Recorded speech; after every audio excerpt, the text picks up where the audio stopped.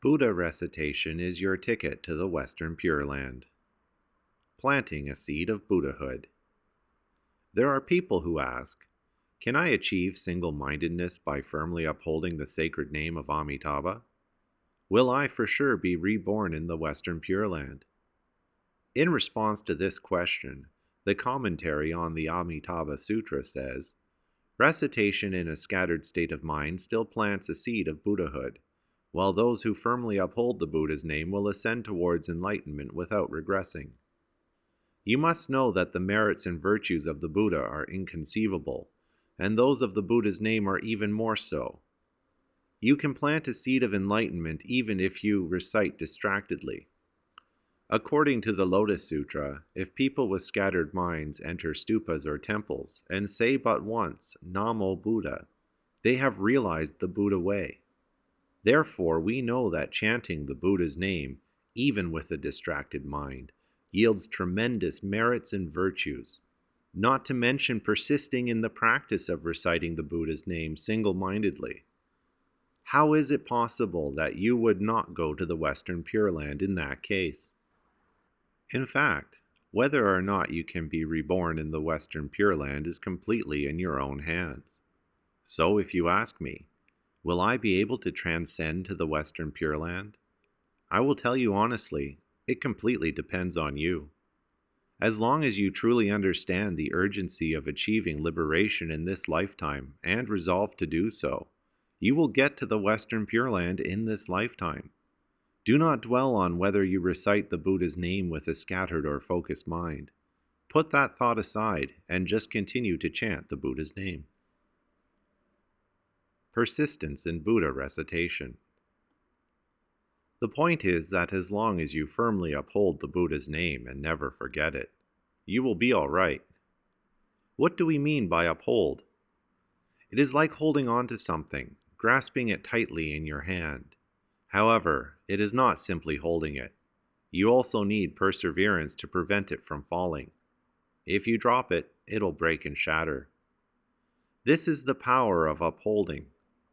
Upholding the Buddha's name means chanting the Buddha's name continuously without interruptions.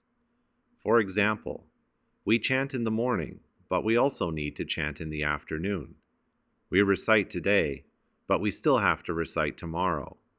This is upholding the Buddha's name. On an average day, you have to recite, but at times when you are suffering, you have to recite even more. You have to recite until you have been released from suffering. Only then can you stop. At that point, you will work on delivering the suffering beings of the 10 directions because they are Buddhas of the future. If you do not chant the Buddha's name, then the 3 poisons in your consciousness, greed, anger, and ignorance, will arise. As long as you have the Buddha's name in your mind, the unwholesome thoughts from these 3 poisons will not arise. Because the 3 poisons have no real existence in themselves, they are illusory phenomena. Only chanting the Buddha's name brings the truest of merits and virtues. How can illusory phenomena contend with the real merits and virtues? It is like an egg colliding with a diamond rock. Therefore, do not worry about whether you recite the Buddha's name in a scattered or focused state of mind. As long as you keep holding to the Buddha's name, Amitabha, Amitabha, Amitabha. In everything you do in your daily life, from getting dressed to eating, from sleeping to walking, from dawn to dusk, do not let your recitation be interrupted. Even if you fall ill or things are not going your way, keep chanting Amitabha Buddha's name. If you maintain this practice, you need not worry about failing to attain rebirth in the Western Pure Land. What is the real meaning of upholding the Buddha's name? For example, if someone pays you a compliment, you respond by saying, Amitabha.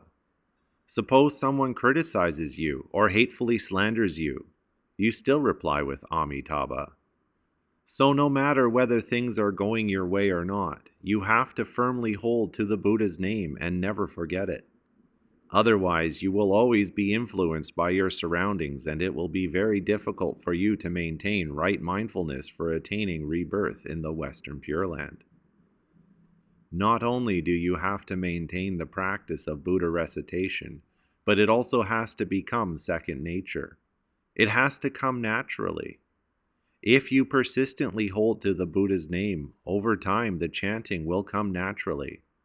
If you can recite the name of the Buddha automatically, you will establish a cause, and the resulting effect will be your rebirth in the Western Pure Land of ultimate bliss.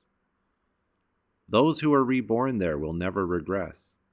So in the future, do not ask me, will I be able to transcend to the Pure Land? You have to ask yourself whether or not you have been holding to the name of the Buddha. If you have, then you will be reborn in the Pure Land. If you have not, then you will not be. The law of cause and effect is as clear as that. With utmost sincerity, you will achieve single-mindedness. If you can continuously and firmly hold to the sacred name, ignoring your scattered thoughts, then you will naturally attain single-mindedness in the end. Otherwise, if you cannot even hold to the sacred name, how can you hope to achieve single-mindedness? If you do not establish the cause, how can you reap the effect? Some people who have just started practicing Buddha recitation want to attain single-mindedness right away. It is by no means easy. You have not yet cultivated the right cause, but you want to obtain the results. That is wishful thinking. When I say this, I do not mean that people should not seek single-mindedness. Not seeking single-mindedness would be contrary to the doctrines of the sutras, as well as the compassionate teaching of virtuous people of ancient times. However, the single-mindedness that I am talking about is achieved in stages. This single-mindedness is an ordinary person's sense of remorse and utmost sincerity. If an ordinary person has both, that is single-mindedness. If not, then it is not. By achieving single-mindedness in this regard, a person will reap the result of being reborn in the Pure Land. Everybody must make the effort to achieve single-mindedness. If you do not do so, then all the merits and virtues you have accumulated can only be seeds for learning Buddhism in your next lifetime, and you will not be able to achieve rebirth in the Pure Land in this life. The Sutra of the Buddha's bequeathed teaching says, "Those who constantly reflect on their shortcomings will act virtuously. Those who do not are no different from animals. If you lack utmost sincerity and a sense of remorse, you will have difficulty in accomplishing even ordinary tasks in the world, not to mention the great task of transcendence. The best way to counter elusive thoughts arising from the three poisons is to chant the Buddha's name and perform prostrations with utmost sincerity and a sense of remorse. We ordinary people, whether we are on the go or at rest, are afflicted by vexations, as well as drifting erroneous thoughts. Because of this, we always have to stay alert. When your mind gives rise to the vexations of greed, anger, and ignorance, do not let these vexations lead you to commit unwholesome deeds. You need to promptly stop yourself in your tracks and repent. Do not inflict your own vexations on others. Do not fall into hell and drag others along with you. You should think like this: if I cannot save others from the cycle of birth and death, at least I should not drag them down to the three lower paths. So long as you think this way, you will no longer commit unwholesome deeds. Extinguishing the 5 desires. In this Saha world, there are demons everywhere. The demons I am referring to are not creatures with 3 heads and 6 arms, with huge claws and teeth and wielding big pitchforks. What I am referring to are the demons of wealth, lust, fame, food, and sleep. These are the 5 demons that I am talking about. The demons of the 5 desires are even more vicious than poisonous snakes and wild tigers. Suppose you are bitten by a poisonous snake or swallowed up by a huge tiger. That would only result in the death of this human body. However, if we are swallowed up by the 5 desires, Besides not being reborn in the Western Pure Land, we would also fall into the three lower paths. We need to be especially careful in regard to this. We must stay alert. In our cultivation, we can truly say that we are engaged in a battle against the demons of the five desires. If we do not win this battle, there is no way to destroy them. It is just like fighting against an enemy. If you do not eliminate your opponent, your life may be in danger at any time. There is no love when dealing with enemies. Otherwise, you are only harming yourself. Normally, we should treat people with compassion. But when dealing with the 7 emotions and the 6 sensory pleasures, you cannot allow yourself to be led astray by them. This is especially true for lay practitioners. You are surrounded by your enemies, and there are evil influences all around you. You are completely surrounded by these 7 emotions and 6 sensory pleasures. No wonder Shakyamuni Buddha said, in the Sutra on the Precepts for the Laity, there are 2 kinds of bodhisattvas, those who practice at home, for whom progress is difficult, and those who leave home and become monastics, for whom practice is easy. We live here at Lingyan Mountain Temple, single-mindedly and diligently following the path. If you get a little bit off track here in your conduct, or if your Buddhist etiquette is not appropriate, someone will immediately correct you. So, when you practice at this temple, even if you want to breach the precepts, there will not be the conditions or the opportunities to commit an unwholesome deed, because at this place there are only favorable conditions for your practice. But for lay practitioners cultivating at home, the negative influences are greater than the positive. Lay bodhisattvas have to rely on themselves in their practice and also make offerings to the 3 treasures. Those who have families have the additional responsibility of fulfilling their filial and parental duties. They have to take care of everyone, and in every situation they encounter, they have to create harmony. If they make one little mistake, people will criticize them and gossip about them. As Buddhists, we must set higher standards for ourselves and strive for perfection in everything we do. In order to perfect wisdom and blessings, we must cultivate patience and forbearance. Leave the good for others and take the bad onto yourself. Seek every opportunity to practice forbearance. This is how you gain great wisdom and blessings. I always say that it takes great courage to become a monastic. Actually, it also takes courage to be a lay practitioner. Compared to monastics, lay practitioners require even stronger willpower. Otherwise, they will not be able to practice at home because there are too many obstacles. You cannot boast in the face of the demons of the 5 desires. You cannot say you are not afraid of them unless you know you have someone to depend on. Who should you depend on? You should depend on Amitabha Buddha.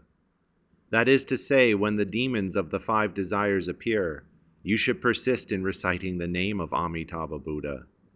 Whether you recite single-mindedly or not, as long as you are mindful of the Buddha at all times, you will certainly be reborn in the Western Pure Land of ultimate bliss in this lifetime. Secular sentiments bind you to the cycle of birth and death. Human beings, along with heaven and earth, are called the 3 righteous. Once you become a monastic practitioner, you will be part of the Sangha, which together with the Buddha and the Dharma comprise the 3 treasures. Being human is a precious opportunity, yet the average person leads a confused and deluded life. They waste away this precious life and even forsake their noble nature. When someone tempts you to do unwholesome deeds or looks to make trouble for you, do not worry. Everything will be okay with one recitation of Amitabha Buddha's name. However, what you should fear most is when someone is nice to you, for this is when you get lost in sentiments like love. When you are attached to the secular sentiments of love and lust, it is like walking on a slippery road after a spring rain, or precariously picking your way up over sharp pieces of gravel. Worldly people must break through the barrier of sentimental attachments. If you cannot do so, it will be difficult to end the cycle of birth and death. The root cause of the cycle of birth and death is defilements. What are those defilements? They come from the 5 desires. Learning Buddhism is a great undertaking that requires courage and willpower. When it comes to love between men and women, you should use the diamond sword of wisdom to sever your attachments. You have to cut them off completely. Even if just a few of these attachments remain, you will still get tied down. Who is tying you down? You are doing it to yourself. These attachments are not simply those between men and women. If you really want to escape the cycle of birth and death and tread the Bodhi path without obstructions, then, to tell you the truth, even the relationships with your parents and children have to be cut off as well. Now, this is speaking from a transcendental perspective, not from the perspective of an ordinary worldly person. The secular world is completely filled with sentiments, which lead to birth and death. If you are detached, people will assume you are as cold as ice. But you must realize that we study and practice Buddhism to seek transcendence. The intention is to end the cycle of birth and death. You must be absolutely clear on this point. Why is this so contrary to the ordinary human way of doing things? Why do I ask people to cut off their relationship with their parents and children, husbands and wives? Remember that this advice is based on the fact that the truth is free of secular sentiments. The greatly benevolent and righteous Bodhi path. In the mundane world, as a child, you must listen to your parents. Since it is your parents who have brought you up, you must observe filial piety. It is natural that you do what you are told by your parents. But, if you want to cultivate Buddhism and liberate yourself and your parents from the cycle of birth and death, you have to resolutely sever parent-child attachments. Only then can you get on the Bodhi path. True filial piety is when you achieve success in your cultivation, deliver your parents, and perfect your wisdom and blessings. If you do not sever these attachments, it will be too difficult for you to renounce the secular world and take the monastic path. If we let you live here at the temple, your parents will still want you to return home. If you shave your head, your parents will still want to take you home and get you a wig. If you are not able to let go and break away from this pittance of emotional attachment, how can you cultivate Buddhism and escape from the cycle of birth and death? You should think of it this way. My own liberation from the cycle of birth and death is a small matter compared to that of my parents. And it is not only my parents from this lifetime, but also those from infinite previous lifetimes who are caught up in the endless cycle of birth and death, waiting for me to deliver them. Therefore, you need to have far-reaching aspirations to transcend the secular world, exercising your greatest wisdom to save yourself so as to save your loved ones. Do not let your parents of this lifetime obstruct your way, to the detriment of your parents from infinite previous kalpas. If you can endure the temporary suffering of parting from your parents, in the future you will be able to liberate yourself from birth and death. If you are still concerned that your renunciation will break your parents' hearts, and consequently comply with their wishes, you will not be able to walk the Bodhi path. Your parents from previous lives will continue to sink into the depths of misery and never be able to escape. Therefore, if you resolve to chant the Buddha's name and enter monastic life, you must cut off all your familial ties of affection. It is the same with love between husband and wife. Suppose a husband wants to take the monastic path but is concerned about his wife's well-being and vice versa. Such emotions would appear laudable from a worldly perspective. Now you have to realize that these are but insignificant, small sentiments. By contrast, practicing the Buddha's way is of great benevolence and righteousness. If you are always preoccupied with these trifling feelings, how can you properly hold the great virtuous sacred name of the Buddha? Among those of you who are participating in this retreat at the temple, some with heavy karmic hindrances would have these emotional attachments obstructing their cultivation of Buddhism. The only thing you can do to overcome these obstacles is to rely on chanting the name of Amitabha Buddha. What I have said so far is not just for you to hear, but for you to really put into practice. If you do so, not only will your parents from the infinite past be forever joyful, but the whole world will also be at peace. It is the choice between being a monastic and a lay practitioner, or liberation and confinement. Joy or suffering, wisdom or worldly sentiments. These are choices you can make. No one is born a hero. We achieve greatness through hard work. The Buddha was once an ordinary human being. Should you not follow in his footsteps? Wise as you are, can you accept my advice and walk beside me? Let us go together to the Western Pure Land and pay homage to the compassionate, honorable Amitabha Buddha.